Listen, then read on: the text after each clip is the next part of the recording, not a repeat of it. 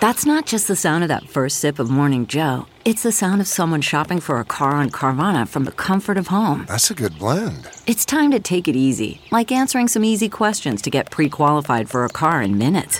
Talk about starting the morning right. Just like customizing your terms so your car fits your budget.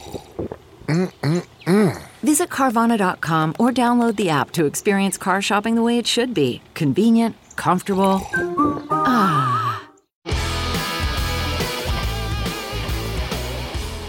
Well, welcome everybody to the Water Cooler. I'm David Brody. It's Friday, October 23rd, 2020, and welcome to the day after the big debate between Trump and Biden. The president was on top of his game, combining a perfect balance of calmness and feistiness all evening. And yes, it did get feisty. We've got the breakdown. And speaking about feistiness, what the frack? I said it. Is Joe Biden for fracking? Is he against fracking? Is he kind of sort of for fracking? Is he kind of maybe against it in a way? Anyhow, we're going to try to make sense of it all. And, some are singing that song that you heard growing up. That Biden song. Maybe you haven't heard these words exactly, but can we all sing it together, okay? Hunter and Joe, sitting in a tree. CORRUPT. Is that the name of the tune when it comes to the Bidens and corruption? Still a lot of unknowns, but it was a major part of the debate on Thursday night. As a matter of fact, I want to begin right there. The president tried to weave together Joe Biden, his son Hunter, China, and Biden's 47 years in Washington as a big old plate of D.C. establishment corruption. And joining us now to make sense of it all, our newsmaker today, the author of the book Profiles in Corruption, Abuse of Power by America's Progressive Elite. And by the way, Joe Biden and his family featured prominently in that book. Peter Schweizer joins us now. Peter, hey, thanks for being here. I know you're extremely busy. Thank you. Great to be with you as always, David. Thanks for having me. Well, look, we're going to play some clips from the debate in a moment, but first, let me get your 30,000-foot overall view of the debate last night regarding specifically what Joe Biden said about the Hunter Biden email controversy. Well, the problem is, David, is that Joe Biden has consistently changed his story. When we first broke the story in 2018 about the ties to China, the Biden campaign said, no, there's no deals. This is a fiction.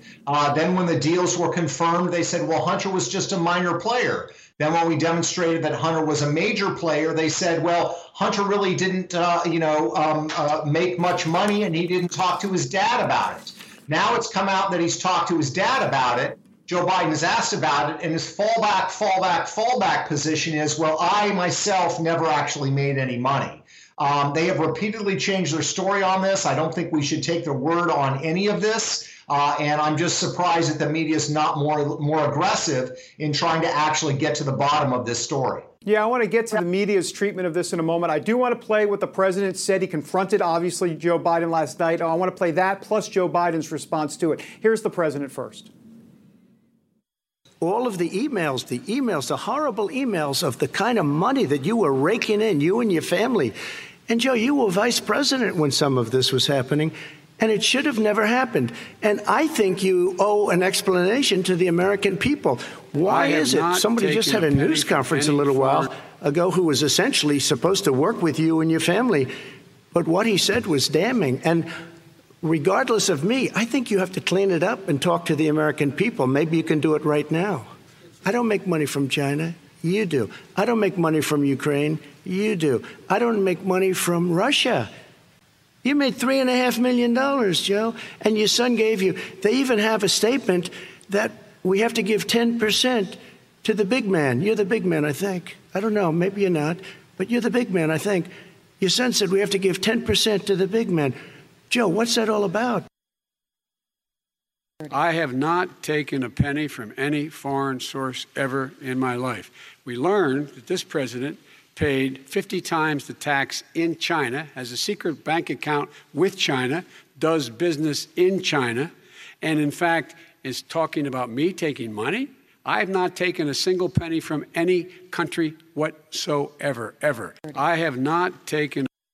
Peter, he says he hasn't taken money from a country, but hold on for a second. Words matter. That doesn't mean he wasn't taking something somewhere else from possibly Hunter or another area of bank account somewhere. Yeah, I mean, as I talked about in my 2018 book, Secret Empires, I talked about how corrupt officials, including the Biden family, offshore their corruption.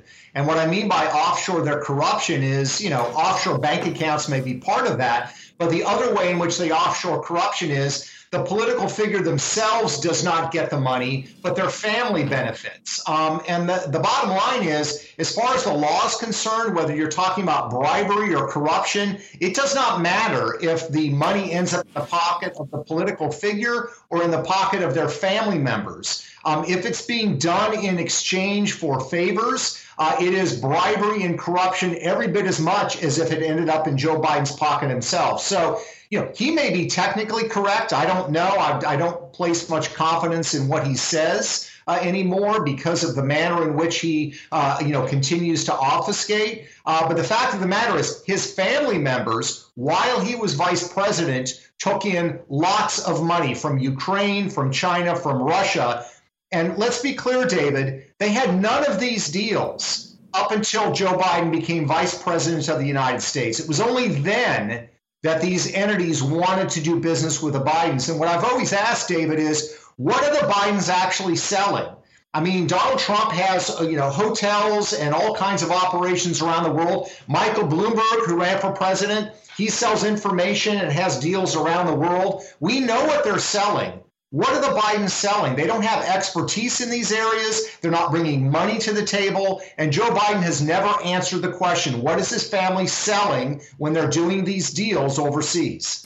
Peter, what does it mean that this story has actually broken through finally? I say finally, you've been talking about it for a long time, but the mainstream media, and I say mainstream, let's face it, the liberal media just won't go there. And they finally had to. They've been dragged, kicking and screaming to cover this thing. What do you make of that exactly? Yeah, I mean, it's remarkable. I mean, look, I've said from the beginning that if this was the Trump family, that the media would be all over it. And by the way, I would agree with them that it should be looked at. It doesn't matter who does it. But there is this, selective nature now. I mean, think about this for a second. The Russia collusion arguments, how many articles were written based on a really unsourced, unverified dossier put together by Mr. Steele. It was paid for by Hillary Clinton. Nobody had access to that information, but the media ran with it. What you have in the case of the Bidens, in contrast, is you've got corporate records, you now have emails, you have WhatsApp communications that are demonstrating these deals are going through. And yet they rely on this dossier because it fits what they want to believe already. But they say there's not enough evidence in the Biden case when there's 10 times the evidence in the Biden case, 100 times than there ever was as it related to the Steele dossier. Well, speaking of evidence, we're getting news today that the FBI is now going to sit down with Tony Bobulinski related to all this. I know the Senate Homeland Security Committee and Ron Johnson want to speak to him. What do you make of the latest news that the FBI is now going to interview Tony Bobulinski?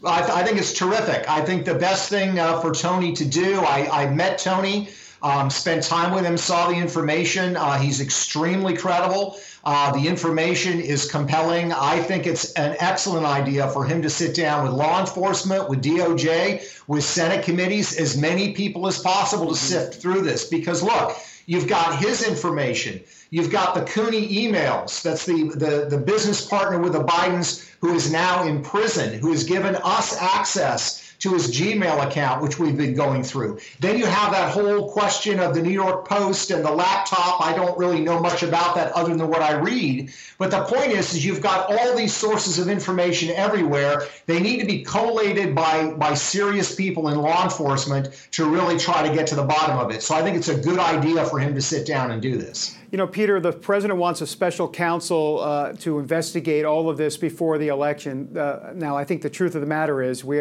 got 10 days or so before the election. Probably not going to happen. Doesn't look like Barr's going to do it. But what do you make of some of that news that the president wants to see this special counsel investigation or some movement before the election? Yeah, I mean, I called in 2019. I said the Senate committee with subpoena power should subpoena Hunter Biden to come and testify and explain the commercial transactions he was involved in and why he was party to those deals. Because these are deals that are with Chinese state companies His deals, his involvement with this investment fund, remember, Chinese government-funded investment fund, he's on the board of directors. They are doing commercial deals in the United States that have national security implications. They're buying technology companies that have dual-use technologies that have military application. So this is not just sort of random corruption involving a family member. This has very real national security implication. I said the Senate should have subpoenaed him last year to start getting him on the record precisely why he was party to these deals and what he brings to the table. Again, he is put on the board of directors and becomes part owner of a Chinese funded investment fund funded by the Chinese government. He has no background in China. He has no background in private equity. Why is he there? There's no explanation. Similar to the case of Burisma, he's there because his father is vice president in steering U.S. foreign policy towards the country, which is paying his son.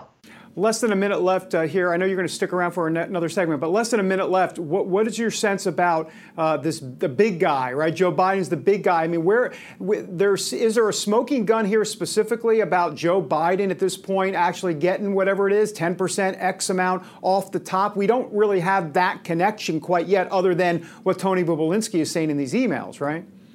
Yeah, but what is clear, and I think what is most compelling in Tony's messages, is the Chinese are clear. They are not doing a deal in this case with Hunter Biden. They are doing a deal with the Biden family. And one of the communications involves a $5 million loan, which Senator Johnson's committee demonstrates actually went to Hunter Biden. A $5 million loan, forgivable, non-secured loan from the chairman of the CEFC, right, which is this PLA-linked company, going not to Hunter Biden, going to the Biden family. So this is not a Hunter Biden story. This is a Biden family story, and that certainly puts Joe Biden front and center. Yeah, for sure. And that's exactly what the president tried to do last night, to say, look, this isn't Hunter Biden and corruption. This is Joe Biden and corruption for sure. All right. Stay right there, Peter. We're going to come back, talk a little bit more about what's coming now, what could be the next shoe to drop, if you will. CarMax is putting peace of mind back in car shopping by putting you in the driver's seat to find a ride that's right for you. Because at CarMax, we believe you shouldn't just settle for a car. You should love your car. That's why every car we sell is CarMax certified quality, so you can be sure with upfront pricing that's the same for every customer. So don't settle. Find love at first drive and start shopping now at CarMax.com. CarMax, the way car buying should be.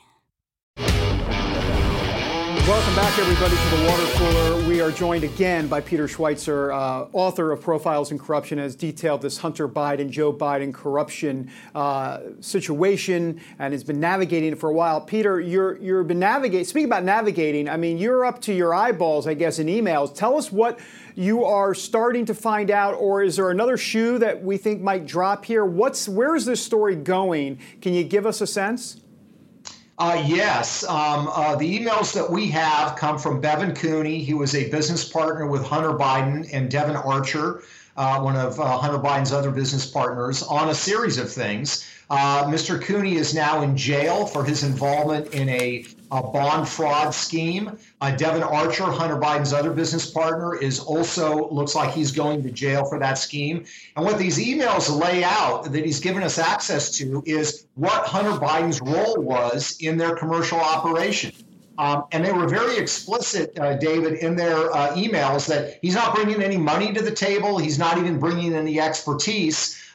It's the name, it's the access, and the ability he has to sort of grease the skids for the company. So they talk about the fact that their deals are enhanced by what they call the quote-unquote Biden lift.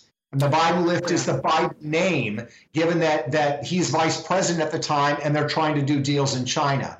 They talk about how he is the avenue for them into the administration. So it clearly demonstrates the pattern of behavior that we've been talking about for a while. And we're going to have some more reporting coming out on some of the deals that they had involving China, the role that the U.S. Embassy played at the time. Remember, the ambassador at that time is Joe Biden's friend, former Senator Max Baucus. It shows more and more how this deal was intertwined with the government apparatus of the Obama-Biden administration. You think that'll be out then before the election? Yes, we are going through these emails, as you can imagine. We have all of them. Some of them are personal, some of them are professional, so we're being very judicious about that to honor Bevan Cooney's request. But yes, there will be stories coming out repeatedly between now and the next several months, frankly. But yes, we'll have many coming out before Election Day. And just so people, the casual observer, can understand these stories in 20 seconds, to kind of give me the Reader's Digest version of what these stories ultimately you believe will show that are coming out. What they're going to show is that the Obama administration, with Joe Biden as Vice President of the United States, was helpful to Hunter Biden securing deals, including getting approval by CFIUS, the Committee on Foreign Investment in the United States, that has to approve particularly sensitive transactions involving foreign governments. And they did so in the case of some deals that Hunter Biden was doing with the Chinese to acquire sensitive companies in the United States. Okay, well, you major brownie points for summing it up like that, because it's really complicated stuff, Peter. Thanks. I want to ask you what I thought was interesting on the debate stage last night. I don't think many people caught this, but Joe Biden was asked about it being unethical and inappropriate, what he was doing, or what Hunter Biden was doing. And here's what, I'm not going to play the sound, but I remember what he said. He said, it wasn't unethical, but he never said it wasn't inappropriate. I thought that was interesting. He never said it wasn't inappropriate. And you get a sense there's been an eerie silence from the campaign about these emails and a lot of other things out there. What does that tell you, the eerie silence? Oh, absolutely. I mean, they have not denied anything. They just want it to go away. And it's a classic maneuver, by the way, David. They say, this is old news. Well, it's not old news. You haven't addressed it. You've never given a coherent answer. And as I talked about earlier in our interview, they've continued to move the goalposts from these deals didn't happen to Hunter wasn't involved to Joe didn't know. And now their fallback position is that Joe himself actually never got any money. I, again, don't take their word for any of this because they've continued to lie. But no, I think they recognize that this is a serious problem. The American people are concerned about corruption. Doesn't matter if it's a Democrat or Republican, because what corruption does, David, is it means that the political figures are no longer representing the people that put them in office. Mm-hmm. They're representing the interests and themselves. They're making decisions that are going to benefit the parties that are paying them, and they're going to benefit the candidates themselves. So it undermines the notion that we are an American republic and that they are representing the American people in the first place. Yeah, it really is kind of fascinating to watch this whole thing. Peter, at this point, is there anything that the Trump campaign or can say or do at this point? I mean, they kind of have thrown the kitchen sink at not just the Biden campaign, but trying to make this an issue in the campaign. I do wonder about the China influence here, what voters might take away from this as it relates to what a Biden administration might be when it comes to dealing with China. Yeah, my view has always been, David, that the China deals are the most troubling because China has a pattern. We've seen it in New Zealand and Australia, where they basically try to curry favor and buy off the political class by giving them commercial deals. And Joe Biden has been so dovish on China, far more dovish than Barack Obama, than Ben Rhodes, the national security advisor, far more dovish. He says China's not a threat. In fact, when they set up the Biden Center at the University of Pennsylvania in 2017, David, they said America faced 3 national security threats. Number 1 was Russia. Number 2 was terrorism. Number 3 was climate change. China was never mentioned. As far as I'm concerned, that is not a coincidence, given the fact that the Biden family has raked in lots of money and lots of deals courtesy of the Chinese government.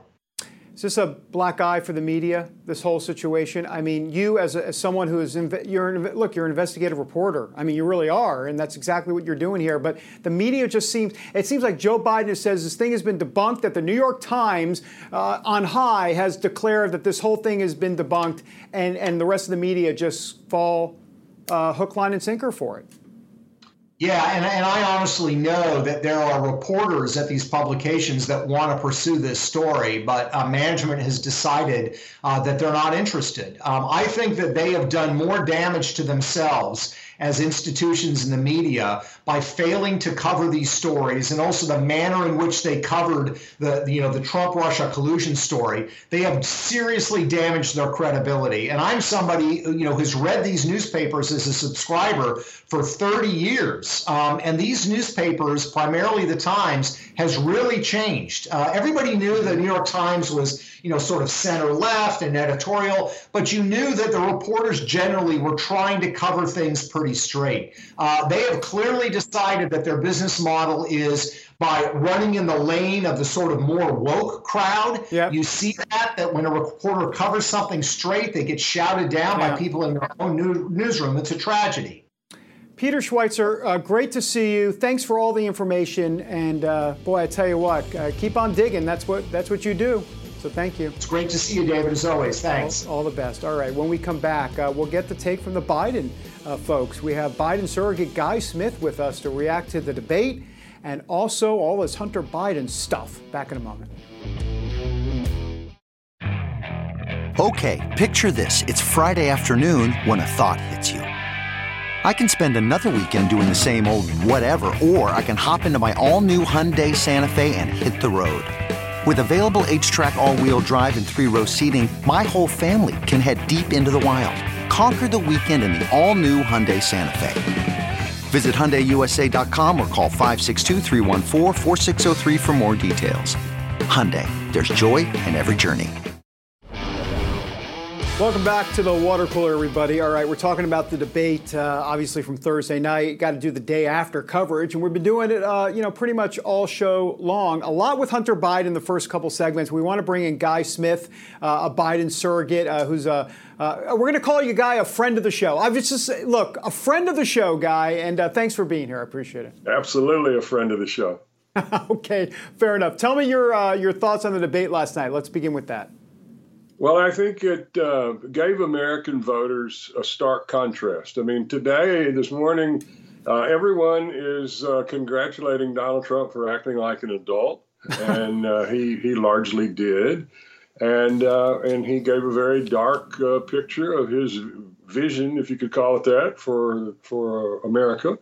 And Joe Biden gave a calm, dignified, inclusive leadership vision. And that gives Americans a choice, and they're going to take it. And if you look at where people are based on all kinds of measurements, including a lot of Republican operatives talking this morning, like Frank Luntz, who you have on, Biden's going to win. Well, we'll see. I can tell you this. Here's where I think the blind spot could be for the Biden campaign. Trump does have, I know he's got a lot of faults, but there is a spidey sense that Trump has to kind of understand a little bit of what lies beneath in the American electorate. And I wonder if people are getting a little stir crazy with the COVID situation. I know, obviously, 220,000 people have died. We've got cases on the rise. But people don't want to be locked up for a while or for this long of a time. And I'm just wondering, that's what Donald Trump was talking about last night. Joe Biden was talking about a dark winter. Those are the words he used ahead. And I just wonder, Guy, if that's not going to come back to hurt the Biden campaign, because people want to feel like there's hope rather than you better buckle down for the dark winter. Well, yes, of course there's hope. And the reason there's hope is because if you follow Dr. Fauci's guidance and the other public health officials, mask, social distancing, and wash your hands. It isn't complicated. We will have a vaccine, not by election day, like Donald Trump said last night. That's misleading. But we will have a vaccine, and it will be safe. And until then, we just need to follow some guidelines. And when you don't follow guidelines, people get sick and die. And we're seeing now, remember with the Woodward tape, we talked about this the last time. Right. Play it again. He lied to the American people. And he solves Woodward, it's deadly, and goes on TV. And again last night, well, it's going away. Well, it isn't going away yet. And the reason it's not going away is because he keeps doing these super spreader events around the country. And we saw what happened at the White House. People got sick. He got sick. His family got sick. Well, this is the choice. The American people are not stupid. They get it. Of course, nobody wants to be locked in their house all the time. Of course they don't. But there's some serious leadership that we need to get through this, and we haven't seen it. And people don't believe him. They don't think he has any credibility. And it's not my poll that says that. It's not a Biden poll that says that. It's you guys. Trump lives in the right-wing kaleidoscope. Your colleague there from Breitbart that was just on. I mean, it's just nonsense. Well, it has picked up some steam in the mainstream media, but I do want to ask you a little bit about fracking because, we have limited time, and that was a big contentious part of the debate. I got about a minute of this I want to play, and then I want to get your thoughts on the other side. Here it is, guys. Okay. What about fracking? All right, let me allow Vice President Biden to respond. I never said I oppose fracking. You said it on tape. I did. Show the tape. Put it on your website. I'll put it on. Put it on the website. The fact of the matter is he's flat lying. Would you rule out banning fracking? I do rule out banning fracking because the answer, we need other industries to transition to get to ultimately a complete zero emissions by 2025. What I will do with fracking over time is make sure that we can capture the emissions from the fracking, capture the emissions from gas. We can do that, and we can do that by investing money in doing it. But it's a transition to that. I have one more question in this pod. He was against fracking. He said it. I will show that to you tomorrow. I am against fracking. Until he got the nomination, went to Pennsylvania. Then he said, but you know what, Pennsylvania? He'll be against it very soon because his party is totally against fracking on federal land, I said. No fracking or oil on federal land. Let me ask. Guy, so Trump put up the videos, and it's there. As a matter of fact, the Washington Post even says that Biden has said, it's clear that he said he was against fracking. Now, I'm just curious to get your opinion on that. I know he's trying to split the difference on federal lands. Go ahead. You ever changed your mind? You ever gotten more information and decided that maybe you need to refine your position? But did he change his mind from the debates till? Does it matter? Does it matter? He's been saying he's against fracking since he got the nomination. It's very clear. He's against fracking, period, end of discussion. But he wasn't, just so I understand, he wasn't against fracking during the primary, but he is against fracking now, is what you're saying. No, during the primaries, he was against fracking on public land, still is opposed to fracking on public land. But not on the others, it's not. It's just very simple. He's not going to ban fracking, period. End of discussion. He's not going to. Does that hurt him, do you think, Guy? Because, I'm not sure if that's what they want to hear necessarily. Well, now they want to hear that he's not against banning fracking, but do they trust him in Michigan and Ohio and Pennsylvania and all these? He's got to have those votes. In Pennsylvania, there are 26,000 people that work in the oil and gas industry. They know about fracking. They know about Joe Biden. Remember, Joe Biden's from that area. So, if you're looking at trust factor, just take the trust factor of Biden versus Trump. Trump changes his mind in the middle of a sentence.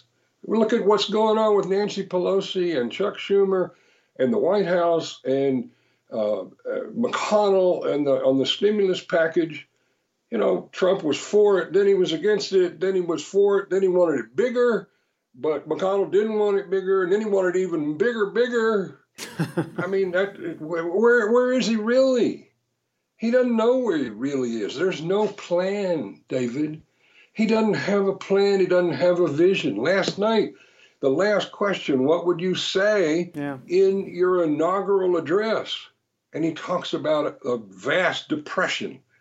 And all he had to do, he likes to compare himself to Abraham Lincoln. Why didn't he talk about the better angels of our nature, which Lincoln did in his second inaugural address?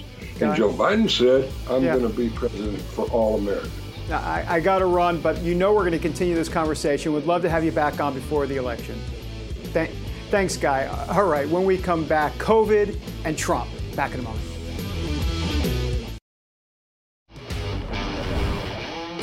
And welcome back, everybody, to the water cooler. All right, a lot of debate talk yesterday. It really could get a sense of both candidates. You had Trump on one hand saying, we're turning the corner. It's going to be okay. Let's band together, Americans. Positive, positive, positive. And then you had Joe Biden saying, get ready for the dark winter. It's like Darth Vader. Anyhow, let's break some of that down. And we want to bring in former Congressman Nan Hayworth. Nan, thanks for being here. Really appreciate it.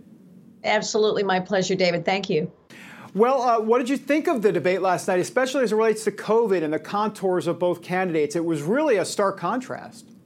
Well, it was. And, David, we saw President Trump, the fighter, the man who is not afraid to take on his adversaries in the boldest way in the first debate. In this debate last night, the second debate, we saw President Trump, the statesman. He had a calm and measured tone, which very accurately reflects the fact that he is a steady and resolute leader. And he was able, I am happy to say, convey effectively the fact that this was a worldwide challenge, the fact that this was a constantly changing, constantly evolving challenge, and that he has listened to the science. He has had to take in an enormous spectrum of views, and he has led the response, combining the healthcare sector, industry, and government effectively to meet this challenge. He did a very good job. It was interesting. It was funny because Joe Biden's saying, this is what we do. We do this, we do this, we do. I'm thinking, wait a minute, hold on. It's all been done. I mean, that's exactly what Trump did. Anyhow, we'll talk about that in a moment. But I want to play Joe Biden from last night. He talked about I always want to say it like this, the dark winter ahead. Here's what he said. We're about to go into a dark winter. And he has no clear plan, and there's no prospect that there's going to be a vaccine available for the majority of the American people before the middle of next year. Well, the vaccine came up. You're the first congresswoman, first as it relates to being a female physician in Congress. I mean, you know the deal from a medical standpoint. What do you make of this whole vaccine and what Biden is saying here?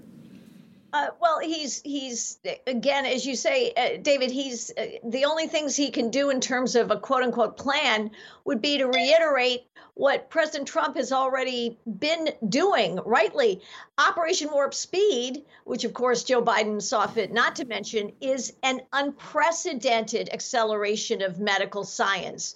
And we will have a vaccine quite possibly by the end of this year. That is entirely thanks to the fact that President Trump has a deregulatory mentality. He removes barriers. He doesn't place new ones while still keeping fully in mind that safety and efficacy are key. So this president has led the way to the solutions that we need in both therapeutics and a vaccine. And he also pointed out, David, which is crucial, the survival rate for this virus is 99%.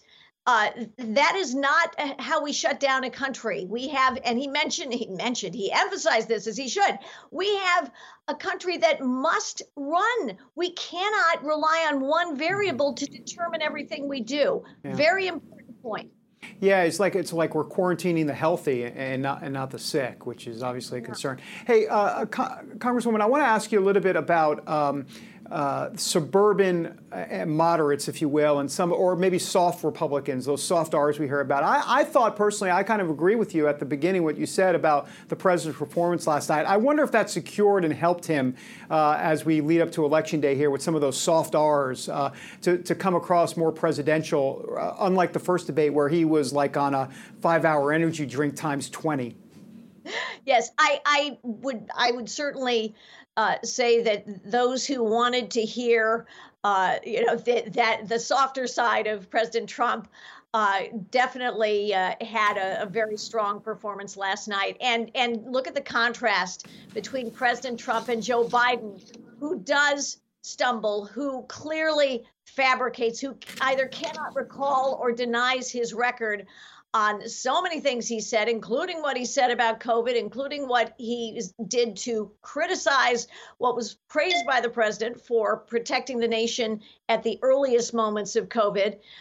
This was a president in whom we can have confidence that he will ensure that we can work and live and sustain our families and have our retirement funds, our 401ks actually rise in value instead of descend. Yeah. These are the crucial issues that concern every family. Yeah, and speaking about families, I want to ask about Moms for Safe Neighborhoods, something you are heavily involved with some other key influential conservative leaders. Tell me a little bit about that, because we hear Donald Trump talk so much about the suburbs. They're coming after you. The suburbs are under attack. And I know you have a real concern about what we're hearing from the Biden-Harris, or as Kamala Harris might say, the Harris-Biden administration. Yes. Talk to me about that. Yeah.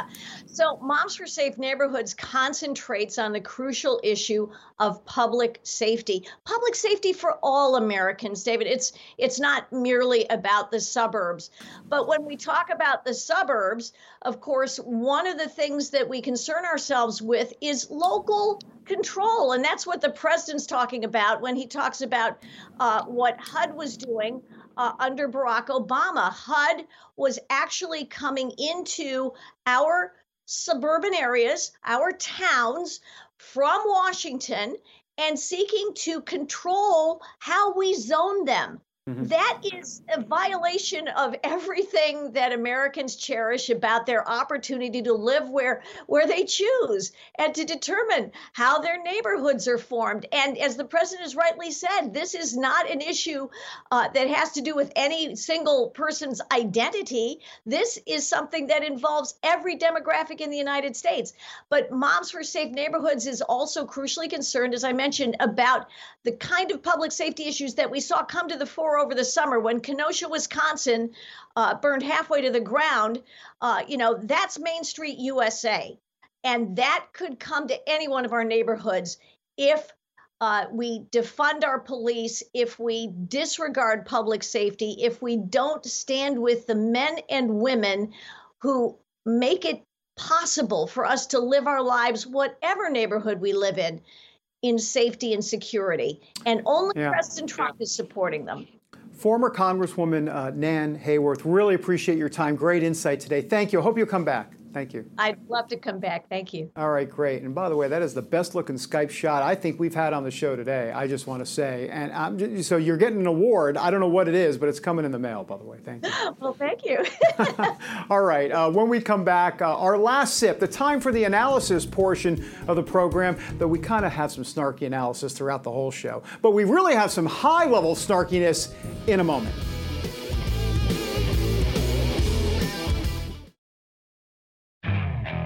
Okay, picture this. It's Friday afternoon when a thought hits you. I can spend another weekend doing the same old whatever, or I can hop into my all-new Hyundai Santa Fe and hit the road. With available H-Track all-wheel drive and 3-row seating, my whole family can head deep into the wild. Conquer the weekend in the all-new Hyundai Santa Fe.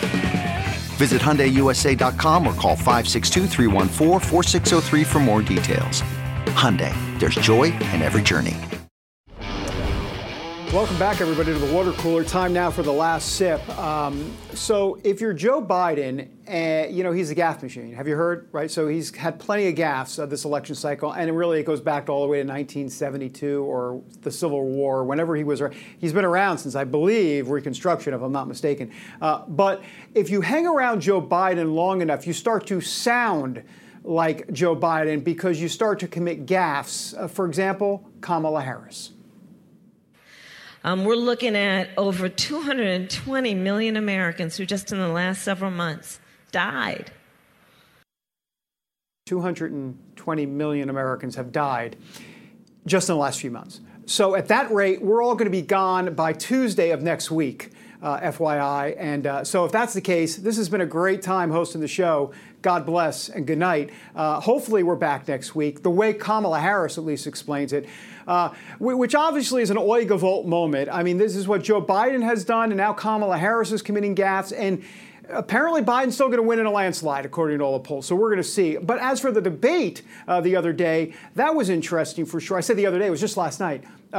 Kristen Welker was pretty good. I mean, she was, the NBC News moderator, and honestly, but after Chris Wallace, I mean, you can only go up from there. And Steve Scully, well, we don't want to talk about that. So, she was fine, though she did interrupt Trump a lot when he was trying to talk about Hunter Biden and the emails, but we'll give her a pass a little bit on that. But what I thought that Donald Donald Trump did very, very well last night was be able to say, look, Joe, you've been around since, like I said, Reconstruction, and you've gotten nothing done. Here's a sampling of that. Kristen, he had 8 years to do what he said he was going to do. And I've changed without having a specific. We got rid of catch and release. We got rid of a lot of horrible things that they put in and that they lived with. But he had 8 years he was vice president. He did nothing except build cages to keep children in. By the way, that was a real effective moment by the president last night. You know, hey, Joe, who built the cages? Joe, who built the cages? Joe, who built the cages? And by the way, I know I just said it 3 times. So did President Trump. He said it 3 times as well. It was very compelling. But I think what was more compelling is this theme, right? This theme that Joe Biden has been around forever, has gotten nothing done. If he sticks with that theme, that could be a very powerful message going down the home stretch here before the election. The question is with Trump, and it's always the question with Trump, will he stay on message? Let's be honest, the answer is no. We know he's not going to necessarily stay on message, but can he do it for just 10 days? That's what MAGA Nation wants. We'll see if it happens. We're back in a moment with Sophie Mann.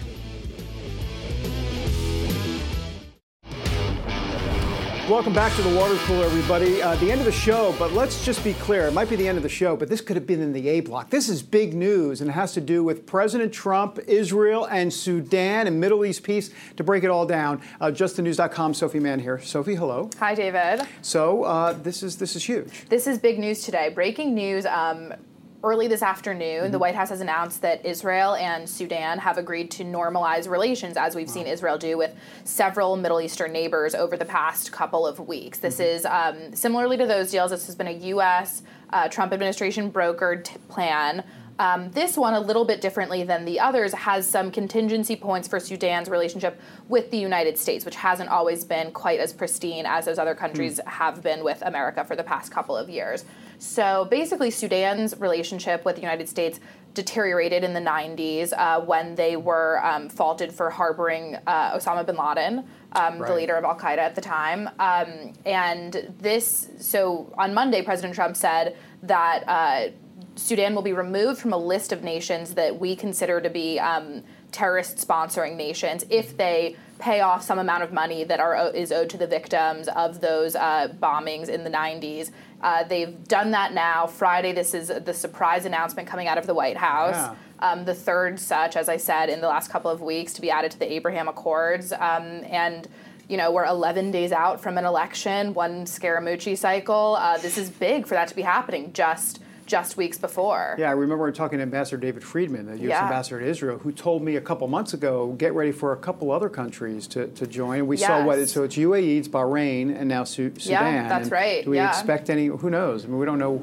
Saudi Arabia, of course, is the big... Saudi Arabia is definitely on the table. I mean, the Trump administration continues to hint. They've not given us so many details after each deal as to who the next country will be, but I think that we can look at some of the likelier prospects and see. I mean, at this point, the election is really coming up in such short order that who knows if anything will happen. But I mean, you know, like last night was our last debate, and this morning this is happening. Anything could really turn around in this past week. It's interesting because the achievement of all of this Middle East peace, really wasn't spoken about so much during the debate last night, but we'll see if it's something voters care about.